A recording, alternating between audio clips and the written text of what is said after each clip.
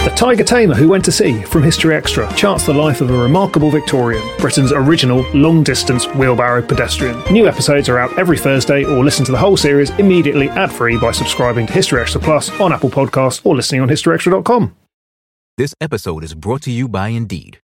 We're driven by the search for better, but when it comes to hiring, the best way to search for a candidate isn't to search at all. Don't search, match with Indeed. Use Indeed for scheduling, screening, and messaging so you can connect with candidates faster. And listeners of this show will get a $75 sponsored job credit to get your jobs more visibility at Indeed.com/History Extra. Just go to Indeed.com/History Extra right now and support our show by saying you heard about Indeed on this podcast. Terms and conditions apply. Need to hire? You need Indeed. 10 years from today, Lisa Schneider will trade in her office job to become the leader of a pack of dogs. As the owner of her own dog rescue, that is. A second act made possible by the reskilling courses Lisa's taking now with AARP to help make sure her income lives as long as she does. And she can finally run with the big dogs. And the small dogs, who just think they're big dogs. That's why the younger you are, the more you need AARP. Learn more at aarp.org/skills. Isn't the point of traveling to get away from it all? To feel the best you've ever felt? Then maybe you should check out Aruba. You'll spend your time relaxing on cool, white, sandy beaches and floating in healing blue water. You'll meet locals brimming with gratitude for an island that redefines what a paradise can be. When your trip comes to an end, you won't need another vacation because you just had the vacation. That's the Aruba effect. Plan your trip at Aruba.com. The American Bar Association provides access to career-changing and life-changing opportunities. Invest in your growth, deepen your knowledge, and join us in our pursuit of making a positive impact for all. The American Bar Association.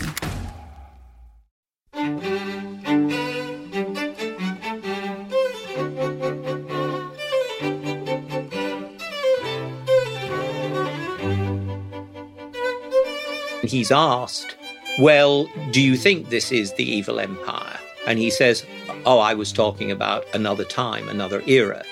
And that's very powerful as symbolism. That was David Reynolds talking about Ronald Reagan's visit to Moscow.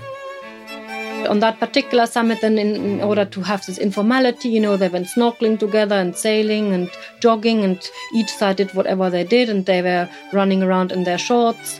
And that was Christina Spohr describing the 1979 World Leader Summit at Guadeloupe.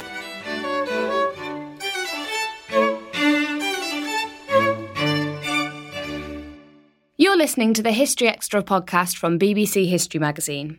We're the UK's best-selling history magazine, available in print and several digital formats all over the world. Find out more at historyextra.com/subscribe, or look out for us in your digital newsstand or app store. Hello and welcome to our third podcast of September 2016. I'm Rob Attar, the editor of BBC History magazine. In this week's episode, we're going to be talking about summits, the series of meetings between world leaders that helped shape the Cold War, and that focus particular attention on the nuclear arms race and the future of Germany. To explore this topic, I paid a visit to Christ's College, Cambridge, where I met with Professor David Reynolds and Dr. Christina Spohr, the editors of a new volume entitled Transcending the Cold War, Summit Statecraft and the Dissolution of Bipolarity in Europe, 1970 to 1990. Here's what they had to say.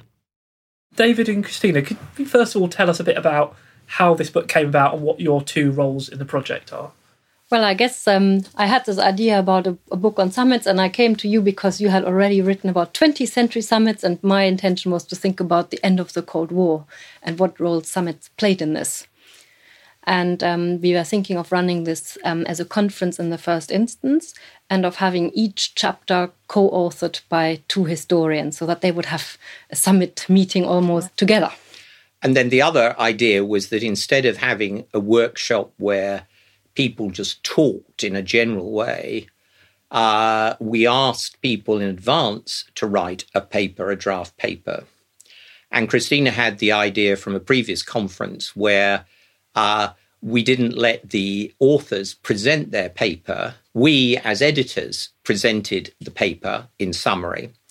All of us had a discussion, and then the original author was able to comment at the end. That way, it prevented a lot of waffle around, and we really got to the point. And that was a really important part of the project, I think. And so a lot of our listeners won't really necessarily understand how an edited volume works. Could you give us a sense of what does it mean to be the editors? How much sort of actual editing are you doing, and how much freedom do you give the individual chapter authors to just get on with what they want to do? First of all, we chose each pairing, and we asked each scholar whether they were happy to work with the pair we had chosen for them. And then we sent them a list of questions that we each wanted them to tackle. Kind of themes that we wanted them to follow so through. we thought about, what is it we want to get out of this volume in terms of, why these summits matter and how they matter in this particular period in time in bringing about the end of the Cold War and transcending the Cold War. And then these two authors had to each think about their protagonists and work out together how they were tackling these questions. And we wanted them to particularly focus on issues about leadership, how far individuals shape history, how far they are shaped by history. So we gave them an agenda we wanted them to work around, but it wasn't absolute. And part of the fun of our workshop was that people discussed this, came back on us. And then after the workshop, we sent some comments to each of the authors suggesting things that could be changed in the draft. So that way we were acting as fairly hands-on editors in trying to shape the overall structure of the book. And then we asked them each also to think about a photo or a moment, a location that was particularly reflective of that summit and of that pairing they had been looking at. And then we asked them, or we said we would put it right at the front of the chapter, sort of as a hook, to think about the summit also as a performative act. Because we were interested in this idea that summits have content, leaders dealing with each other face to face, but they're also, in the late 20th century, big media events. And so that we were interested, we have an anthropologist came in and commented on some of the papers, and he was very good in emphasizing the idea that summits are performance, and we wanted to bring that out as well. And often that also bargained about where they should meet, what the location should be, whether one party had to go to the other or whether they chose somewhere quite remote and entirely away from the media, and in that sense perhaps a more exotic location. And that was something I was going to ask you guys about. The location of the summits are obviously quite important. I mean, how did they get chosen? Because there must have been quite a lot of issues about whether someone goes to someone else. If you've got two big superpowers, who's the one who has to travel? Who's the one who gets the other one to come to them? How did they decide these kind of questions? Well, the idea, I think, in some of the sequences of summits we talked about, so the Nixon sequence, the Reagan sequence, would be that you would move from one place to another. Nixon went to Moscow in 1972. No American president had been to the Soviet capital. But then the idea was that Brezhnev would come to Washington, Nixon would go somewhere else. It would become a process. But you're quite right that there was an issue of precedence, of privilege involved. That's why, for example, Reagan and Gorbachev, their first meeting after the so-called New Cold War, when Soviet-American relations had been really bad, was in Geneva, a neutral capital, not a Cold War site in any way or other. Yeah, I think we could also say some of these summits reflect that it was kind of a reconnaissance trip. You tried to find out what the other place is like because you hadn't been to an evil empire to another place. And sometimes it was better to choose a neutral location, often in a very small country, in Geneva or in Reykjavik in Iceland, quite far away, where they sort of would meet halfway. But for example, this one summit in Guadeloupe that was chosen to get the French to host it on a matter that was really a NATO matter, but it was so far away from the media limelight that they sort of could almost do this in hiding. So the interesting thing I thought about summits is the Cold War sort of almost halfway through before summits really get going. Why does it take that long for successful summits between the Cold War powers to really begin? Well, the word summit had been put into common parlance by Winston Churchill in 1950, and he certainly wanted to have what he called meetings, parleys at the summit to try and defuse the Cold War. But in the 50s and 60s, The confrontation is still too hot. It's too unbalanced. You have the Cuban crisis. It's really not until the era of détente, when there is an attempt to ease tension between the two sides, that there's a feeling that the leaders ought to meet to try and develop a process of understanding and mutual understanding, because nuclear weapons, and that's a crucial element in our story, in our book, nuclear weapons are just too dangerous to play around with. I mean, the other strand is, for example, the German question in the heart of the Cold War in Europe. And there, this issue was that West Germany would not recognize East Germany as a separate independent state because they wanted to keep the option of unification open. And so the first time in this détente era that they begin to meet is, the West German chancellor traveling by train to Erfurt in East Germany. And it was really, as Willy Brandt said, getting the smell of the other. And then the return visit was also a train journey from East Germany to Kassel in West Germany. And that was a huge icebreaker at a time when there was this, fundamental division between the two Germanys. And what's the story about Brandt in the hotel in Erfurt? I mean, it's just a very moving moment, isn't it? When he goes to the window and the crowd is actually shouting "Willy, Willy, Willy," and they mean Willy Brandt. They don't mean the East German leader Willy Stoph. And the East Germans are totally shocked that this spontaneous action happens, because in some ways it shows what Willy Brandt had been saying, that we must keep the nation together. And traveling by train and walking with Willy Stoph through Erfurt was to remind people that, the Germans are still one nation, and they would actually get to see the West German leader. There was basically a sort of spontaneous action by the people to get to see that West German leader by the window. And so there's quite a big symbolism of seeing these people, because you had similar scenes, I guess, when Gorbachev went to America and then Reagan in Moscow, Red Square does that famous.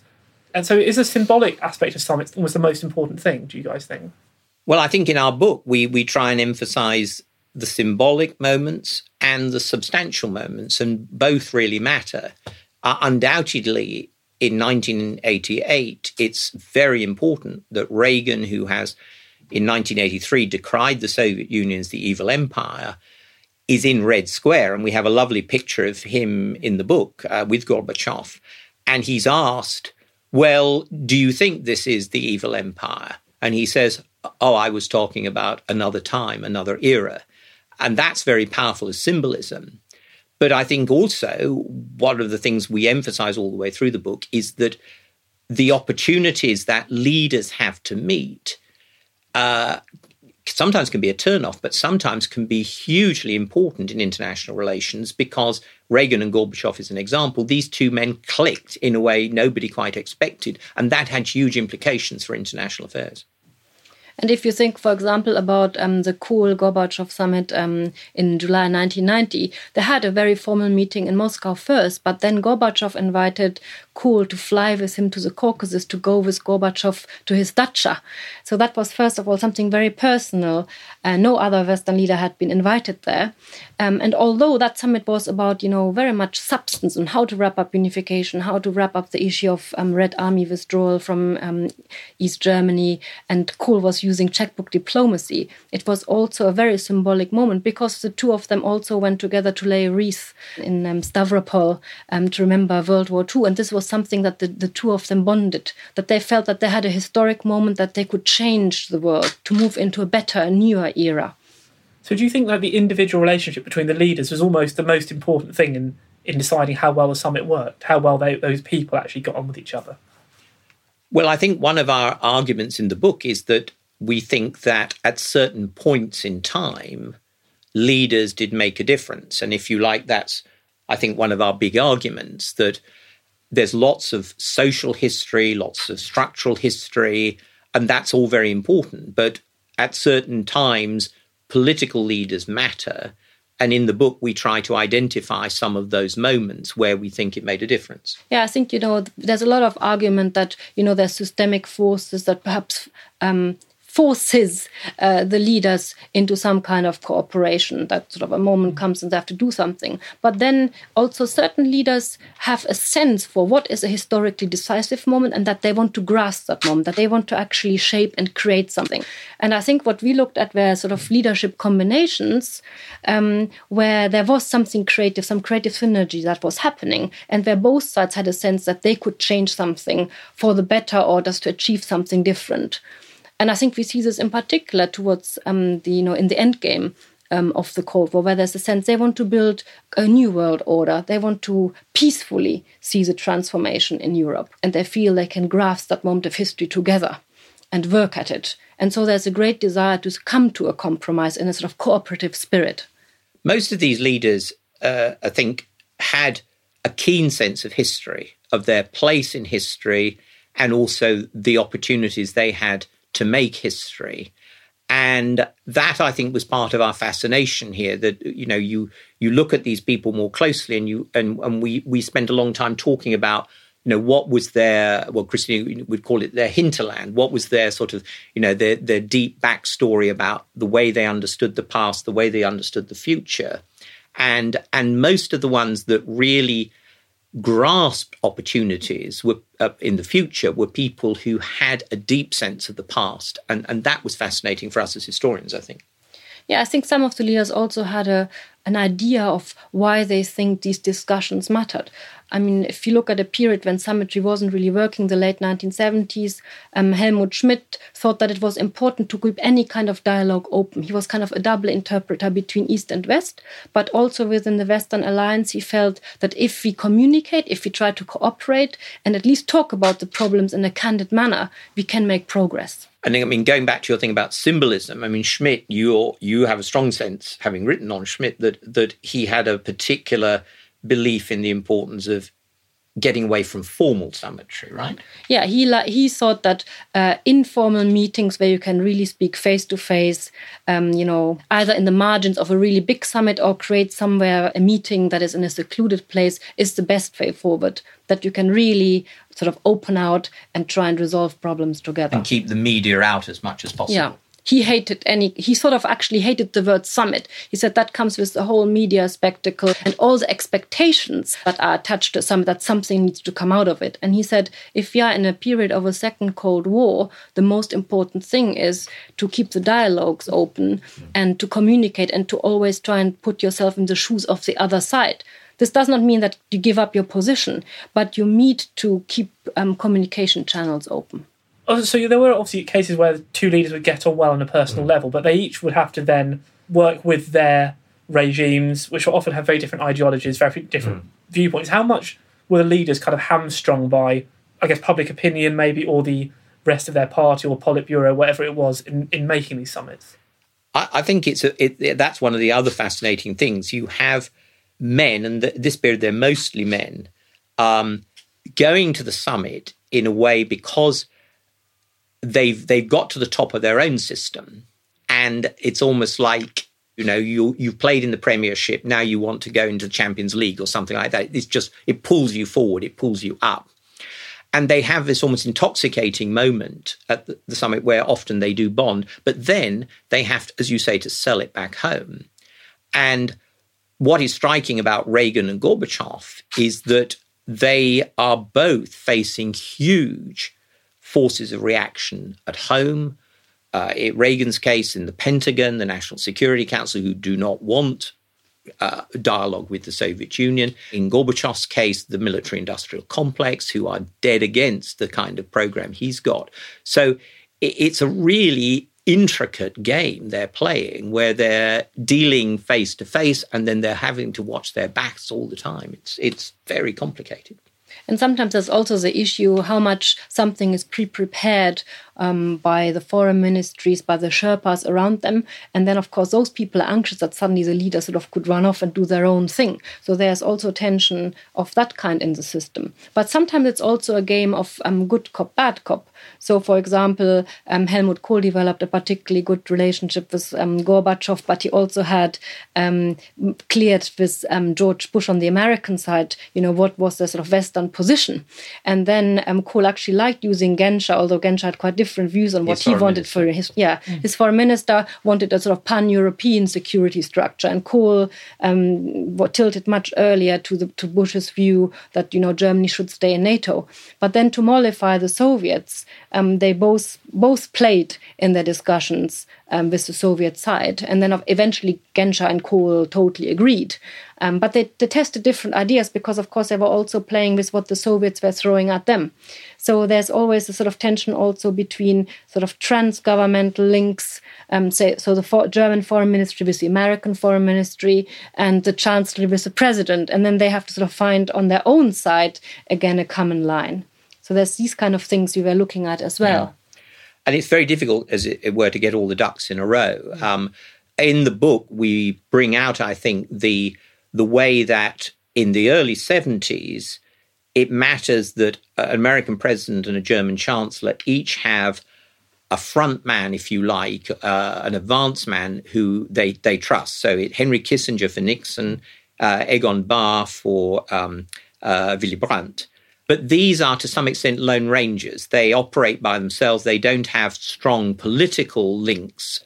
So to some extent, the achievements they make aren't rooted in the political system.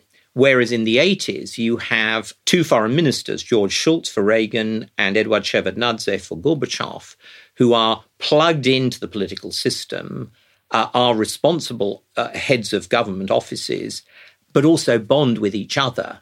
And their working together really roots and anchors the achievements of these two leaders. So this whole business is very complicated. What you're talking about when you talk about summitry, people think it's just two leaders, but we have tried to explore the ways in which leaders need teams, and sometimes the teamwork works and sometimes it doesn't. Yeah, and I think in the early 1970s, when this détente was only beginning to happen, a lot of openings happened sort of through back channels, and they happened at lower levels. And to get contacts going, so for example, in the German case, you had Egon Bahr, the Ostpolitik architect, talking with somebody on the East German side, and then at different bureaucratic levels, they tried to create tighter networks, because if the idea was that you want to create change through rapprochement, you wanted rapprochement at many levels. And because the most important idea was to get on the grassroots level people to get together, then in some ways what happened at the leadership level was kind of putting into a treaty form what was meant to happen at a sort of level of the nation at large. So for that reason, you really have this rapprochement at 2 or 3 levels and networks being created. If you want the thing to actually take root, because it needs treaties, it needs agreements. Yeah, because this is really at a period of time when neither side was talking with each other. So you had to sort of recreate some kinds of bonds and understanding. One thing I was interested to know is, do you think that the leaders going into summits, was their aim to end the Cold War or to make it livable, or to get through, to cope with the Cold War? I think we thought about this quite a lot, what kind of concepts did these people have? Actually, quite a lot of leaders don't have much concepts. It's sometimes somebody entirely different in the government who has a particular idea. And so, if you look, for example, at the end of the Cold War on the American side, it's James Baker, the Secretary of State, who has ideas and uses words about the post-Cold War order and develops from there where this might be going. And then the president takes over. And so actually there was a lot of, we have these 3 sections. We say that in the first part, in the early 70s, it's really about thawing the Cold War. And the end point, even if that, for example, in the German case, is an idea that ideally one would want to achieve, it seems so far away. You mean the idea of unification? Yeah, the idea of unification, nobody can put a time limit on that, when that might be. It's pie in the sky. Yeah, it's a hope. Yeah, hope. And you want to keep that hope open. But what do you need to do? Immediately, the sense is you need to some kind of de facto engagement. You will not legally accept that there are 2 German states, but you will make a treaty so that it normalizes the situation while keeping the option of unification open. And it's the same if you look at the superpowers or you look at American-Chinese relations. It's trying to get some kind of dialogue going. It's really the thawing. In a nuclear age where if you get relations wrong, it could be the end. There's always a fear it could be World War III, either in a limited nuclear warfare or in the worst case, strategic weapons being used and the whole globe blowing up. So that was our first phase, this idea of thawing out a really dangerous situation.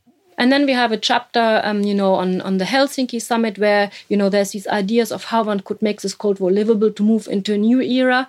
And once this gets implemented and is underwritten, actually superpower relations start getting much worse, and we end up in a second Cold War. And then it's much more about sort of living with the situation, muddling through, and wondering, is there ever going to be an opening? And so once we get to the third part, which is the transcending the Cold War part, that's where we start off with that synergy, that creative spark that happens between Gorbachev and Reagan that suddenly opens up entirely new perspectives. But even they didn't say, the Cold War will be over in 5 years. They were focusing in particular on the nuclear strategic aspect, the nuclear weapons aspect, arms control and arms reductions. We spent a long time asking each other at different points in the book, what did X think was going to happen in the Cold War over the next 20 years? What evidence do we have for the way that Brandt or Schmidt thought about the end game? And what was clear is that what happened in 1989-91 was just amazing for most people. And the fascination was then what happens when people suddenly see doors opening in all directions. What do they do? And we have, the last chapter is really about the way that Helmut Kohl in particular, after pausing for a moment over the Berlin Wall, then he really grabs it, doesn't he? He has this sense that he can go for German unification in a way nobody else could have done. Yeah, and then, there's this question, 1989, you have Tiananmen Square in China. So China takes an entirely different route at a time when supposedly we're moving out of the Cold War because we have the revolutions in Eastern Europe. And then you have the Malta summit between Gorbachev and George Bush, and they talk vaguely about the end of the Cold War and common values. But what does that really mean? What do they mean by that end of the Cold War? So then suddenly everybody focuses on the German question, because in a symbolic way, with the wall falling, and then the Germans and the Soviets and Americans negotiating this unification, you certainly in a symbolic way get some kind of ending of the Cold War in Europe with the moment Germany reunifies and gets fully sovereign and is in this heart of Europe. But at the same time, this is only possible with this unified Germany agreeing to be a catalyst also for further European integration that leads to the Maastricht Treaty and the EU, and on the other hand, staying in the NATO. So that's actually quite conservative because you have certain Cold War structures that survive this transformative period. And then there's George Bush talking about a new world order and the application of international law and the uses of the UN over the Gulf War. And only a year later, the Soviet Union is gone, and this new world order that was constructed around the expectation that a reformed Soviet Union would still be around, that's gone too. Yeah. So suddenly you have something entirely different, and yet all the while, all these powers have engaged with each other in a really cooperative way. And that was really unusual. You have the map of Europe changing, but you haven't got any war. All these leaders are somehow managing. They're managers of peaceful change. Yeah. And we found that really fascinating. Yeah, one of the big arguments of the book is really that this is a period of really historic change, like 1815, like 1918, like 1945, except it doesn't happen through a major war. Yeah. It happens through big political changes, but they're mostly peaceful, and they are managed by a group of leaders at the top. And part of what we're interested in this slightly unfashionable study of summitry is what happens when leaders click and how far they can actually shape history in a positive way. And this, for us, is one of the major arguments of the book and one of the things that we found most fascinating in editing it and working on it. And we found it striking what the leader said. Helmut Kohl said to Gorbachev, we have a historical opportunity, and let me refer to Bismarck. I want to grab the mantle of history. I recognize this as a decisive moment and a moment of historical decision-making that I want to take. And let us do this together. We have both understood what World War II was for Germany and the Soviet Union. And it's fascinating that they have this great sense that they are there at the lever to do something historical. Yeah, to pull the lever of history at a moment. And that, I think, is something that interests us more generally about leaders, that leaders take risks. Sometimes they blow up in their face, but other times it actually is positive and creative. And that was what was interesting about some of these leaders, the way that they actually took a risk. They gambled. Sometimes they operated like they were playing chess in a kind of one move at a time. Sometimes it was a card game. You throw your card, it's a risk. But each time, you don't know how it's going to come out. And what we're writing about are the points at which the summitry works. There are other examples. Chilcot Report shows that a bonding between leaders can be fatal. Blair and Bush, ill thought out, ill prepared, not properly grounded, certainly on the British side, in domestic structures. So we're not making, as it were, claims for summitry as an answer to everything. But what we're saying is that diplomacy is an important element in effective international management, and one that, where it works at the top, it makes it for fascinating historical study. And we have also thought about it, in relation to current crises, like, for example, the Ukraine crisis and this question, how does Russia look onto Western Europe and the West, and why is there all this tension? And, you could say, well, we are in an era where people could do Skype discussions or they can pick up the telephone, but that is not what leaders do. If you look at the Ukraine crisis in 2014, you see, Angela Merkel traveling to numerous cities within a week because she believed that the most important thing is to see people face to face to negotiate some kind of peace deal, because in her mind was the centenary of World War I, 1914. That was a big specter on her mind, and everybody was talking about it. And the idea was still, even at present day, that to conduct a policy of dialogue is the most important thing, and you have to do it face to face. To what extent do you think summitry ended the Cold War? Could the Cold War have ended without, say, the Reagan-Gorbachev meeting and the deals? Was summitry absolutely key to the end of the Cold War?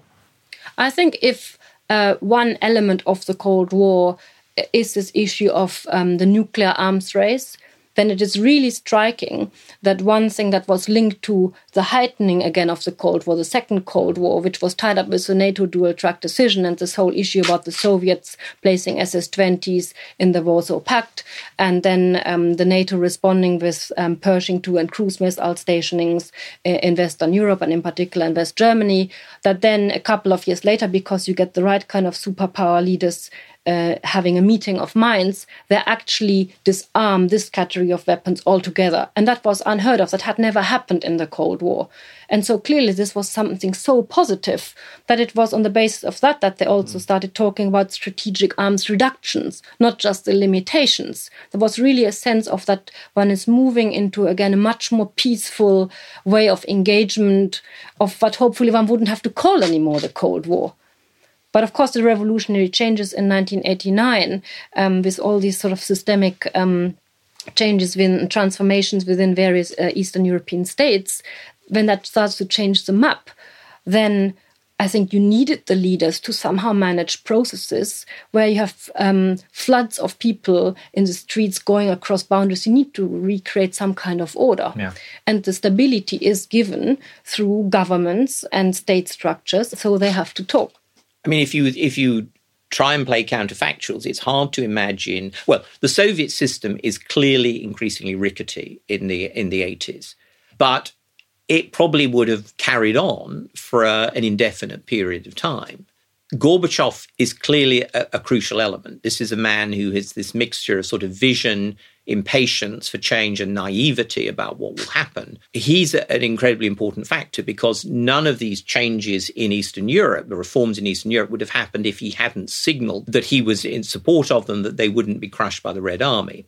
But once the reform process really gets going in 1989 in Eastern Europe, anything could happen. And I think what we argue very strongly is that it mattered enormously that there were two leaders, Reagan and Gorbachev, who had come to an understanding and who showed that the nuclear arms race could be curbed. We emphasise the importance of the Washington summit in 1987, which is the first time the superpowers reduced their nuclear arsenals. And that shows the arms race is not going to spiral out of control. And we also emphasise that this, what could have been this huge tinderbox of German unification, is handled by leaders in a responsible way. So I think we would argue in the book that Reagan, Gorbachev and arms control and Bush, Kohl and Gorbachev over German unification, those are two really important moments in which you have to bring in summitry to explain why the Cold War ended in the way it did, peacefully, without major conflict, at least in the heart of Europe. Yeah, I think because you must remember that, of course, the Chinese employed force. And that was a fear also in the German case, that the West Germans thought, the East Germans might do the same. And even in Malta, Bush was still wondering and trying to get security from Gorbachev that the Soviets would definitely not apply force.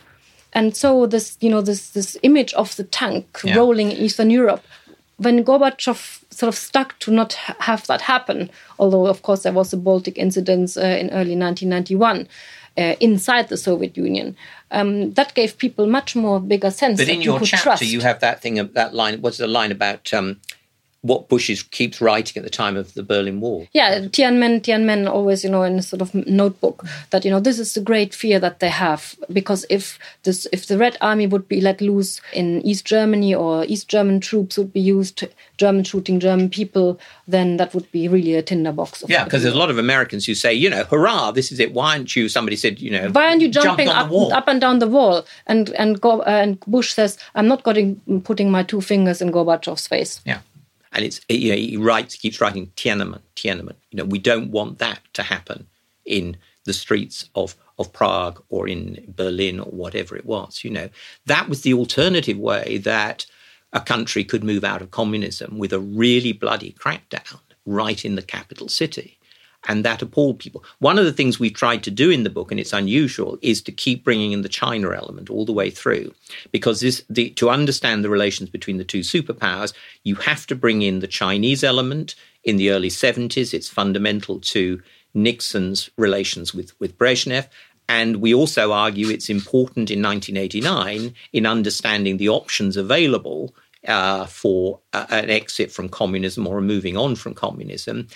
And to see why these leaders behave the way they do. So Tiananmen is absolutely there as a central part of our story. In fact, we found it very striking that when Bush became president, that looking at the Hinterlap, what kind of concept did he come in? He was mostly interested in China because that's where his previous experience was. He had been in China in the 1970s, and then he was the director of the CIA. And so that was his first port of call, and not continuing, Reagan's sort of superpower policy. That was his first trip, wasn't it? It was his first trip to China, and also he felt that there had to be a pause with the Soviets because really they couldn't be trusted. You had to first figure out, where he would stand with Gorbachev. And it's only because Tiananmen Square incident happens that actually, and at the same time, we have had the elections in Poland, and democratization is really moving on in Poland and Hungary, that Bush started to think, I need to look now and show some presence in Eastern Europe. And he travels to Eastern Europe. And that makes him think, actually, I should meet with Gorbachev. So he has what he calls the non-summit summit with Gorbachev in Malta, because he wants kind of informal exchange of views with the guy to really get to know him. And then that turns into a kind of icebreaker, because they start talking about common values and wanting to create a more peaceful world. But we found it really interesting tracking him through 1989, as Christina says, that first part, he's thinking about Asia, he's thinking about China. That's where you've got the chance of a real, impressive opening. This is an economy that's been liberalising for a decade or more. Then it's only really at the end of June that he goes, I think, to Western Europe, and then early July he has a week in, Poland and Hungary. And he just comes back absolutely gobsmacked at what's going on. And he says, we really got to do something about this. And again, it shows, leaders have to go and see and feel it. Yeah. And that sometimes sparks something in their own mind, what it is they want to do. And that creates something in their minds. I mean, that's what's so fascinating about this, because, we're now in such a high-tech age. Even in the 80s, there's so many means of electronic communication.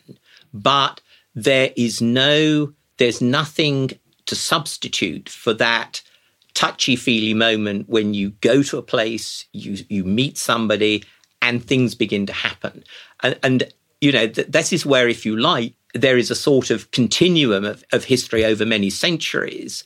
We are in a totally different technological period from the Romans, yet those moments of a personal encounter are absolutely fundamental, I think, for understanding key points in history. These summits were played out often, you mentioned earlier, in front of huge media apparatus or sometimes in front of television cameras. How important was kind of what was shown in the summit to the world, to how they were received, like the kind of the public image of the summits? Well, we discussed this, the handshake moment in China between Nixon and Mao. That's, and Zhou Enlai. Zhou Enlai. Yeah. That's, it's really important in how that comes across to people, what people see. I think it's a bit like the photographs that you saw with the German Chancellor and the East German leader shaking hands with one person being on the train. It's something that connects them. So actually, quite a lot of attention. Well, tell the story about the handshake, because that's an interesting one, isn't it? About the Zhou Enlai Nixon handshake. So there was a rooted belief in China that in 1954, at the Geneva Conference about Indochina, the then American Secretary of State, John Foster Dulles, had refused to shake the hand of Zhou Enlai, the Chinese premier. And this was a complete snub. And it's not clear that was actually true, but it was something that the Chinese put about. Anyway, the important thing was Nixon was absolutely convinced that this was something he had to deal with. So he comes, when his Air Force One lands in Beijing, and they bring up the steps, and finally the doors open. Nixon comes down the steps, and he's got his arm straight out the whole way down, because the one thing he's going to do is shake that man's hand to show that this is now a different era. That was absolutely fundamental. That summit was all arranged from the American side. The timings were all arranged to hit American primetime television for the evening news bulletins. You had to hit 3 channels: CBS, ABC, NBC. If you got those, you had got the message. And then, a few major, Reuters, Washington Post, New York Times, you could sell anything. And they understood that. This was a period, I think, where the news management was obviously very important, but also possible to do and control in a way that's not true with, Facebook, Twitter, everything else now. I think you could tell a similar story about this Kohl-Gorbachev meeting in the Caucasus, because when Gorbachev first issued the invitation to Kohl that he would be going from Moscow to the Caucasus, basically Kohl's advisor was sort of jumping up and down, said, yes, we have gotten that invitation. That means that we will have a breakthrough. But of course, that couldn't be told to the media. Because what? They were going to... Because they were going to negotiate in this place that was Gorbachev's holiday home, basically. Yeah. But then, at the same time, the Germans took a huge media entourage with them. And that alone, that you would have then these photographs when Kohl and Gorbachev walk by the river in the mountains, and there are all these jokes about one of them falling into the stream, but, here they're holding together, and they're in their woolly jumpers. Then they sit down on tree stumps, and they call it, the Pravda call it the summit without ties. So Kohl is there in his big cardigan and Gorbachev in his trainers and a woolly jumper. That looks all really informal. But of course, the whole media theater is happening. So this was immediately portrayed, as news that, here are the two people getting on really well, and the Americans were reading this 5,000 miles away. So in some ways, it was pre-expected that something amazing would happen, and it was in that sense staged. But at the same time, also these clothes were showing this informality on how well they were getting on and what they were doing, and that they had really also on a personal level found a way to engage with each other. Sort of staged informality.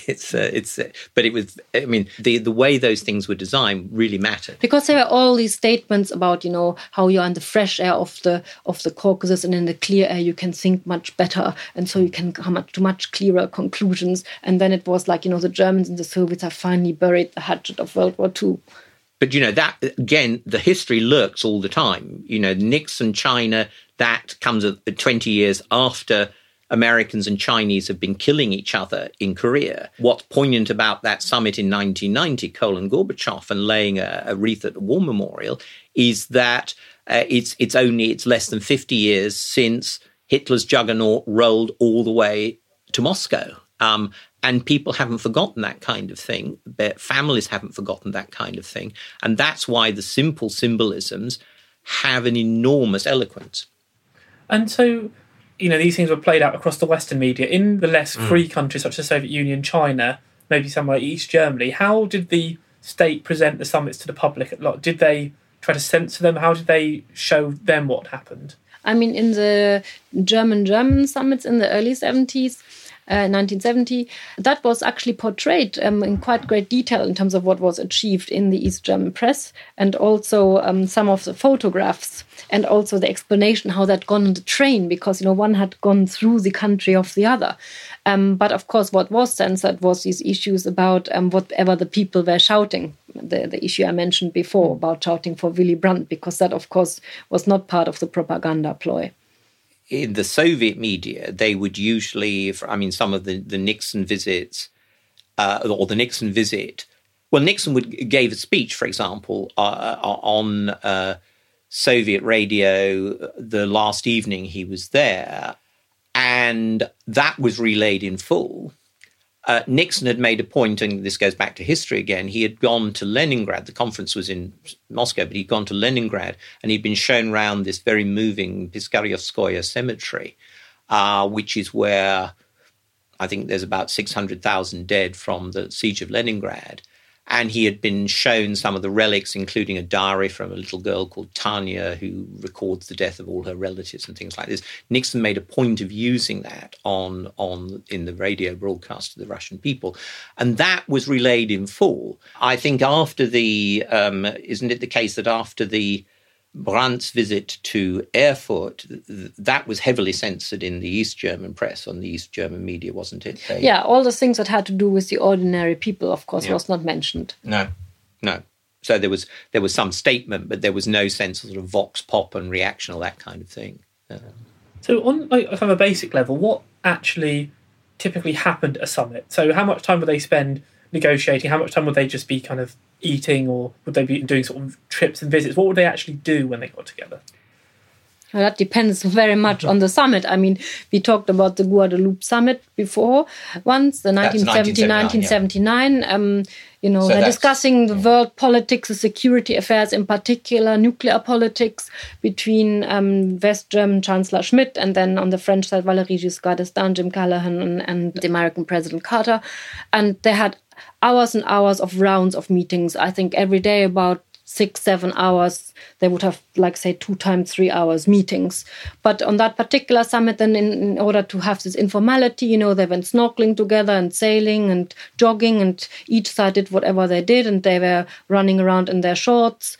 And actually when they met... brought their wives. And they brought their wives, and then there was a little bit of cultural program. And, the joke was that even if the discussions were actually really quite intense, and there was a lot of irritations when Schmidt sort of lectured everybody on what he as a German thought about the security situation with the Soviet nuclear weapons, and Carter didn't want to give in, and Giscard took great pleasure in this. Then at the evening, when they were having sort of grillade, in this sort of Caribbean kind of way, because it's Guadeloupe, they all had a great time talking about all sorts of other things and dancing with their wives. So that it had a sort of holiday feel. And so actually the press talked about, the swimming pool summit and how actually, whatever crisis was happening in Britain, that was almost like a joke. But the discussions were incredibly intense. But it also showed that if you have great differences on a human level, they would find a way of getting on. Yeah, and one of the reasons why that summit was quite successful in its own way was that, of course, they all spoke English.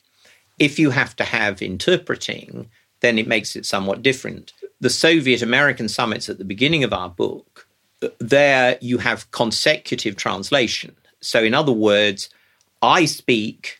an interpreter will scribble away, take notes of what I'm saying, and then he or she will put that into Russian or vice versa. So it takes double the time, at least, in a conversation. It's not a real conversation. Also in that period, because, it was acrimonious when two antagonists were talking. Say even you have a German-German summit where they speak the same language, although they come with their ideological baggage in that language.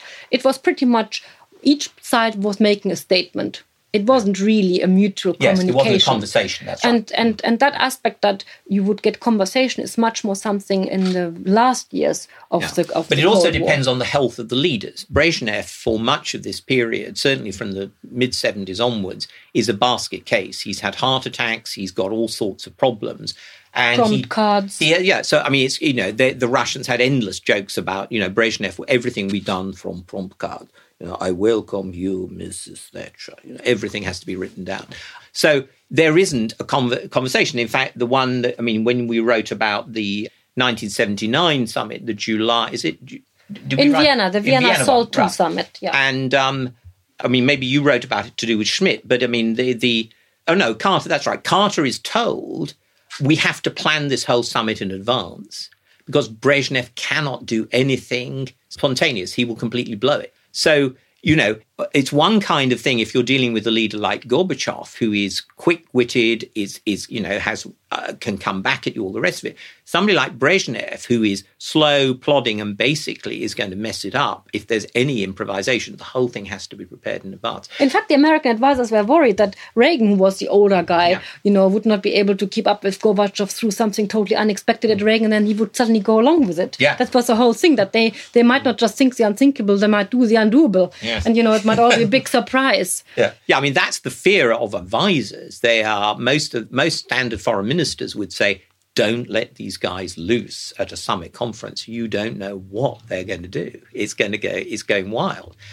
Leaders want to meet. They almost have a kind of just instinct to do this. And the standard view from a foreign ministry is, we'll do it all, and then we will just let them perform at the end and sign it. And most successful summits, I think we felt in the end, were a mixture of the two, that actually you had to give leaders their heads. Otherwise, you'd never break through all the bureaucratic logjams. On the other hand, you needed to have some good advisors. Otherwise, the leaders would make a mess of it. So finally, I guess, would you say that having studied all these summits of the Cold War period, do you see summits as a thing we should have more of? Do you think now with all the problems in the world today, we should be getting world leaders together more to do this kind of summitry? I don't think it's a question of whether it's more or less. I think it's about when leaders think about why they're seeking dialogue face to face, it's important with what kind of conceptual hinterland they come to, what their aims are, how well prepared they are. But it depends very much also who the other counterpart is. And that you can never, you have to first, you don't know until you go to the summit. And you have to also sometimes develop relationship. I mean, Gorbachev and Kohl started off really badly because Kohl said in 1986, 87, well, Gorbachev is just another Goebbels. He's a big propaganda guy. You can't believe a single word he says. And then the German president, Richard von Weizsäcker, had to sort of mollify the Soviets and, represent and make it all good and talk about the war and so forth. And then eventually, suddenly Gorbachev and Kohl find themselves as the best friends and they end up, in the Caucasus making deals. But you have to work at it. And I suppose part of what struck us is that the time that leaders have to work at that kind of relationship, there may not be that sort of time, because one of them will suddenly disappear and, there'll be a complete change of caste. And this kind of diplomacy does require time and effort. The most successful summits are the ones where there's a sequence of them and leaders have this chance to get to know each other. The teams have a chance to get to know each other. Classically in the Reagan-Gorbachev period, beginning to be in the Nixon period until he goes. But perhaps it was also a lucky period that quite a lot of the leaders were around for quite a while. Yes, you can never really know. We have just seen it in the last few weeks. Leaders can come and go very suddenly. But when you develop a certain consistency, and for that reason you can predict and calculate a little bit better what the other side is doing. If you take an interest in that, then you can create something creative. But you ask, is summitry the answer? Is it a panacea? Chilcot report would show you very clearly that Bush Jr. and Blair had a very intense symbiotic relationship. And that sucked us into situations that really no government should have done. So, as Christina says, it comes down, like most things in history, in the end, to the people and the timing, really. And so we're not offering prescriptions. We're just saying, here's a really interesting period of summitry. Let's look. We wanted to look at it through the lenses of a whole lot of different people and different sources. We had 5, 6 nations, countries represented in our workshop, so lots of sources which we couldn't have got. Christina is a considerable linguist. I'm a more inferior linguist, but neither of us could have covered all these sources, Chinese stuff and the Russian stuff and so on. But we got all that together. So we're saying, look, here's material to think about. the lessons aren't clear, but we have tried to write a book which gives you the sense of the richness of some of these meetings, gives you some of the vitality of them, but also raises some points that we hope people will consider. And I think we're both committed to the idea that history is a dialogue itself with other historians. And what we're saying is, here's some new material. You go and think about it. You respond to it. That's what we're in the business of doing. And it's made us think enormously, having written the thing, hasn't it? Yeah, and having talked to those historians who we made to work together. So, I mean, in many ways, our book is also a story about dialogue. And not every dialogue resolves all the problems or comes up with a big bargain. But to communicate is surely better than not to communicate at all and just being in a stalemate. And I think that is really at the heart of our story. Yeah, we felt dialogue amongst historians matters. And that was the interest. It wasn't just that we were writing books in our own, as it were, solitary ways. We learnt a lot from collaborating with other people, collaborating with each other. That was part of the real pleasure of the project. That was David Reynolds and Christina Spohr. David is Professor of International History at the University of Cambridge, while Christina is Associate Professor of International History at the London School of Economics. Transcending the Cold War, Summit Statecraft and the Dissolution of Bipolarity in Europe, 1970 to 1990, is out now in the UK, published by OUP. And in the US, it will be available in November from the same publisher. And you can read a version of this interview in the October issue of BBC History magazine, which is on sale now. Also in this month's edition, we have articles on Victorian slums, King Canute, 19th century Europe and women in politics. You can get hold of our October issue in all good newsagents in the UK and internationally in our many digital formats. Outside the UK, it may still be an earlier edition that's currently in the shops. And if you'd like to take out a subscription, we currently have a great deal available for new direct debit subscribers in the UK, whereby you can save 42% on the shop price, paying just £2.87 per issue. To take advantage of this offer, please visit buysubscriptions.com/HTP208. This episode is brought to you by Indeed. We're driven by the search for better, but when it comes to hiring, the best way to search for a candidate isn't to search at all. Don't search, match with Indeed. Use Indeed for scheduling, screening, and messaging so you can connect with candidates faster. And listeners of this show will get a $75 sponsored job credit to get your jobs more visibility at Indeed.com/HistoryExtra. Just go to Indeed.com/HistoryExtra right now and support our show by saying you heard about Indeed on this podcast. Terms and conditions apply. Need to hire? You need Indeed. Apple Card is the perfect cashback rewards credit card. Earn up to 3% daily cash back on every purchase every day. Then grow it at 4.50% annual percentage yield when you open a savings account with Apple Card. Visit apple.co/card calculator to see how much you can earn. Apple Card subject to credit approval. Savings available to Apple Card owners subject to eligibility.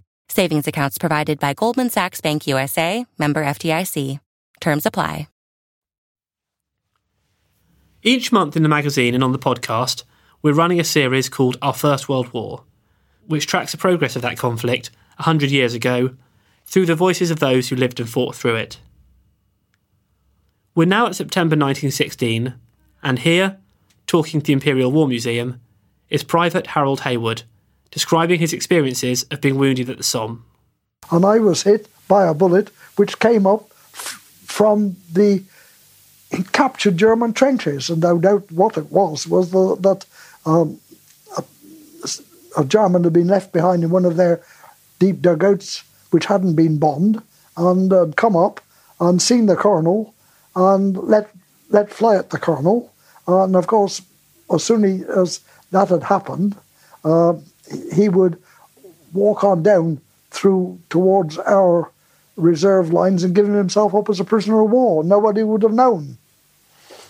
So you never actually got started at all on this mission? You never actually left? I didn't. I hadn't made a step. Where were you wounded, and what had happened? Well, actually, I was wounded in the scrotum. The bullet, which had come up off the ground and carried dirt with it, went through a tin which I'd got cigarettes in, and went through me. And the bullet itself actually protruded from my left haunch. It had entered in my right low side when we'd gone through the crotch and came out just poking out of my left haunch. So it was a serious wound. How were you treated in the initial, Well, in the initial thing, this I found out after I'd been carried by Lieutenant Fitz, whatever his name, Fitz, to the dugout that the colonel had decided to make his headquarters. It was German engineers, dugout with tools and all like that. But at least it was a central point, and people would know where to go if they wanted to get in touch with the colonel, that it was there. And of course, he was able to sit down and write any reports he wished to. And of course, our signallers could lay a telephone wire to this place, and he could be able to talk along the line as well as back to brigade when the lines were fixed up. As at this, and if it had been bad weather, he was sheltered from the rain. He could conduct operations from there. Were you still conscious at this time? Or? Oh, yes. I never lost consciousness. Were you in great pain? No, I wasn't. Oddly enough, not then. No. So you were laid in the dugout. Did you receive any first aid at this time? The only thing was that Lieutenant Fitz, he did put my field dressing on me, and he reassured me that nature provided, like it provides two eyes, it also that I'm now a father. That was Harold Hayward. You can read more of this series each month in BBC History magazine. Now it's time for the latest history news with our website assistant Ellie Cawthorne. Archaeologists have uncovered what could be the grave of Norman King Henry I, the youngest son of William the Conqueror, in a car park in Reading. Using ground-penetrating radar, a team of archaeologists has found a group of graves underneath tarmacked land on the former site of Reading Abbey. The investigations were part of an archaeological project to find out more about the history of the abbey, which was founded by Henry I in 1121. Henry's exact burial spot has long been subject to debate, but a common theory is that he may have been buried in front of Reading Abbey's high altar, close to where the graves were recently discovered. The discovery has been described as, quote, a significant next step in revealing Henry I's hidden abbey. The Ministry of Justice, which owns the land, has plans to start archaeological work this autumn to investigate the area further. The announcement on Monday came exactly 5 years after archaeologists from Leicester University revealed they had found the bones of Richard III beneath a car park. These were later confirmed by DNA testing to be those of the Plantagenet king. Meanwhile, 168 years after the British explorer John Franklin's fatal Arctic expedition, the wreck of his vessel, the HMS Terror, has finally been discovered. The ship was abandoned, along with Franklin's flagship, the HMS Erebus, in 1848, after the expedition party encountered heavy ice in the Arctic's Northwest Passage. None of the Royal Navy vessel's 129 crew survived, but the exact fate of those on board has long been a mystery. The wreck was uncovered at the bottom of an uncharted bay by a team of investigators from the Arctic Research Foundation. Footage shot from a remote-operated diving vehicle reveals that it's incredibly well preserved. A can of food, wine bottles, and even glass window panes have survived. The Terror was found 60 miles away from where it was previously believed to have been abandoned, and is sitting level to the seafloor, suggesting that it sank gently to the seabed. Jim Balsillie, who played a key role in finding the wreck, told The Guardian, "This discovery changes history. Given the location of the find and the state of the wreck, it's almost certain that the HMS Terror was operationally shut down by the remaining crew, who then reboarded the HMS Erebus and sailed south where they met their ultimate tragic fate." Now, just before we go, here's a reminder that tickets are currently on sale for our History Weekend events, which is taking place in Winchester from the 7th to 9th of October, and York from the 18th to 20th of November. Speakers include some of the biggest names in British popular history, such as Michael Wood, Dan and Peter Snow, Susanna Lipscomb, Anthony Beevor, and many more. A few talks are now selling out, so do check the website historyweekend.com to book your tickets while still available. Well, that's about it for this week, but please do tune in next time when we'll be talking about women in politics and the legend of Robinson Crusoe. Thanks for listening to this History Extra podcast, which was produced by Jack Fletcher. Do let us know what you think about this episode by emailing podcast@historyextra.com, and we might read out your messages in future editions. Alternatively, why not keep in touch via Twitter or Facebook, where you'll find us at History Extra. For more great history content, don't forget to visit our website, historyextra.com, which is full of history articles, quizzes, image galleries, and more. Plus, it's where you can download hundreds of previous episodes of this podcast.